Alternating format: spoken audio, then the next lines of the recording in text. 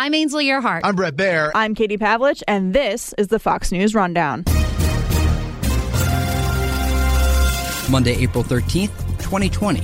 I'm Trey Yingst. The Chinese government is reportedly blocking certain coronavirus research from being published as an information battle about the outbreak rages on. So, it's been a full spectrum, ideological and diplomatic and propaganda campaign to essentially prevent people from recognizing the truth. This is the Fox News Rundown.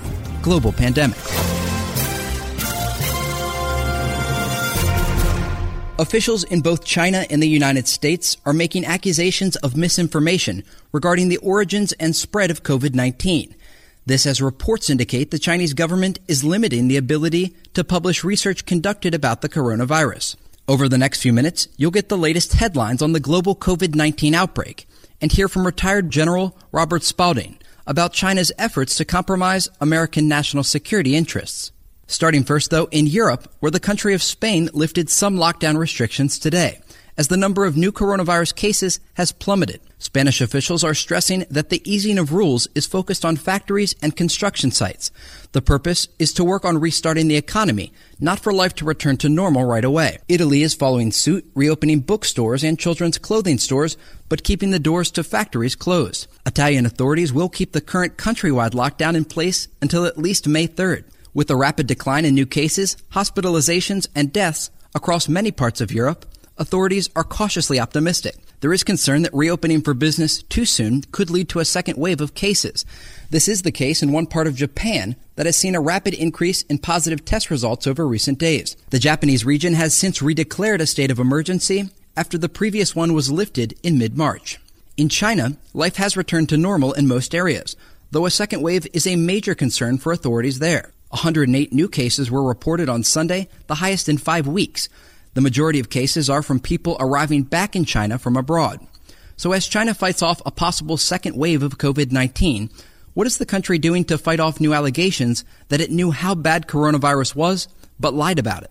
Well, I think if you look at the timeline, they knew actually back in December that they had probable human-to-human transmission. This is retired General Robert Spalding. He is a senior fellow at the Hudson Institute and closely studies the U.S.-China relationship. And of course, they hid that. In fact, there were some tissue samples where they actually sequenced the virus, and those samples were destroyed. All evidence of sequencing was destroyed.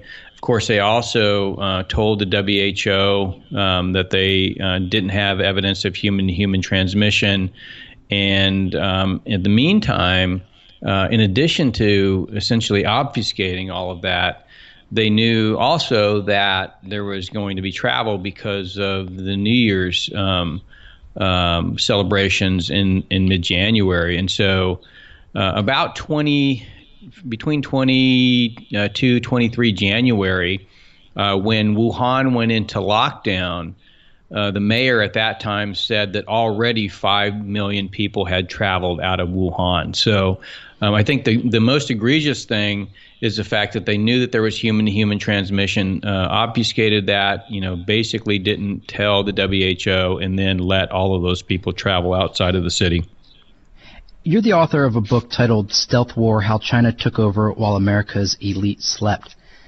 What are the national security implications of the Chinese basically hiding information that they had from the WHO, and then the moving forward security implications about the actions that they've taken to try to slow the spread of this virus?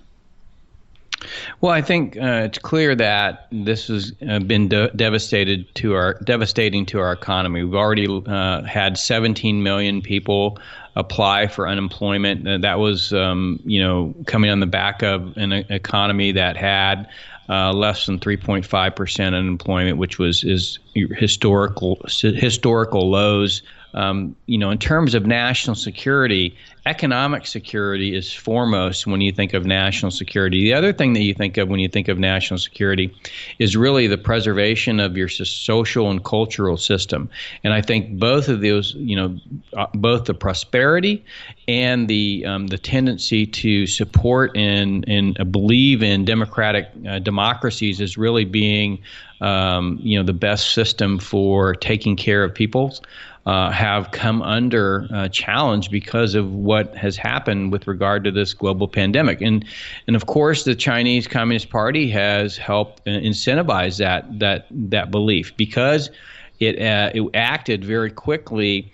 Again, when it wasn't telling everybody about human transmission, it was directing the hoarding of PPE and masks and all of the things that frontline first responders would need to deal with this crisis. At the same time, they began to prevent the shipment of those items from their factories in China to the rest of the world, while also out there talking about the fact that this was not, it did not originate in China. It actually originated from U.S. Army personnel that had been in Wuhan for military games.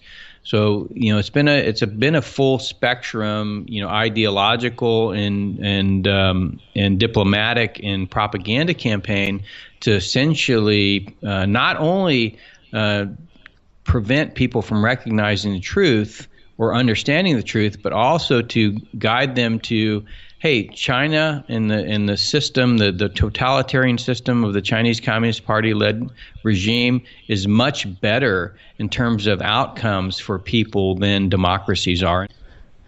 So you've served as a China strategist to the chairman of the Joint Chiefs of Staff. You've seen the way the U.S.-China relationship has evolved over the past few decades. We know the United States relies a lot on China for the importing of goods, oftentimes medical equipment and even medicine. What position does that put America in when they are looking to China for these types of items amid a global pandemic? Well, it's terribly damaging for your society because, as we've seen, there's been sort of a truce called between the U.S. and China in terms of the war of words in order to get PPE out of China to American frontline responders. That being said, even as the aircraft sit there on the ground in China, they have endless delays for paperwork and inspections that are essentially, added complications to moving that equipment and supplies outside of China. So, this is if you think about it, having all of your antibiotics come from a regime that does has concentration camps, does forced organ harvesting, essentially represses its entire society.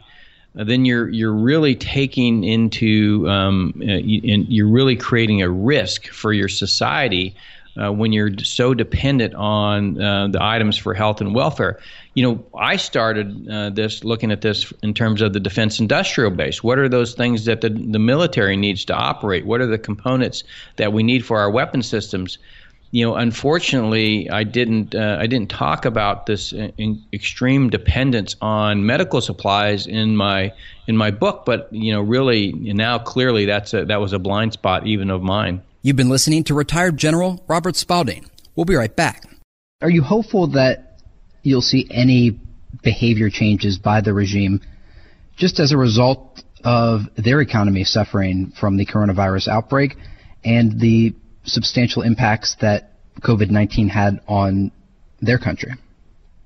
No, I actually think that they're going to get more repressive going forward. I think clearly Americans now see the problem with being tied to such a totalitarian regime and the need to really extricate ourselves from a lot of those ties and the importance of reshoring a lot of manufacturing. I think the other thing that we realized was that not only did we offshore manufacturing, but we offshored it in a way that meant that labor was exploited and the environment was harmed. And so, in reshoring manufacturing in the United States, I think we're going to go a long way towards actually getting to where the Paris Climate Accords wanted to be, which is in a reduction of CO2. Now, when you have coal-fired plants in China, and they're still building them, by the way, that are driving, the world's manufacturing, then you're actually still polluting the planet. But if we can, I think, offshore a lot of that manufacturing, and not only America's thinking of this, also Japan and other countries are, I think it'll go a long ways to, both reducing exploited labor in the world and improving the environment. So I think, Americans have finally, in a lot of ways, woken up to what was going on. And finally, what is the solution in your mind? We often talk about repressive regimes across the world, and politicians and top military officials will put forth ideas. Sometimes it's regime change. Sometimes it is a sanctions campaign that will discourage provocative behavior. When it comes to China, what is a solution to their activity that we've seen over the past decade and the increasing amount of disinformation that is coming out surrounding this pandemic and others? Yeah, so I think in the realization that, first of all, the United States cannot be an island unto itself. It needs the strength of allies to help it. But in the way that those allies interact with the U.S., they have to interact in international institutions in a way that actually promotes our principles: free trade, democratic principles, rule of law, civil liberties, human rights, self-determination. All of these things that were outlined in the Atlantic Charter are important. And to really get the UN and the WTO and the WHO to begin to act according to these principles, democracies have to come together and enforce the rules. And international institutions cannot by themselves enforce rules. What has to happen is that sovereign nations working together have to essentially punish those that refuse to abide by the rules. Now, we tended to think at the end of the Cold War that, our alliances were really military alliances. That's not sufficient. They have to be economic alliances. They have to be financial alliances. They have to be trade alliances, and they have to be ideological alliances. And we have to work together in concert to promote the principles and values of the liberal democratic order if we want to essentially see it continue. Senior Fellow at the Hudson Institute, retired Brigadier General Robert Spalding. Thank you again for your time, General. Thank you. You've been listening to the Fox News Rundown. Stay up to date by subscribing to this podcast at foxnewspodcasts.com. And for up-to-the-minute news, go to foxnews.com.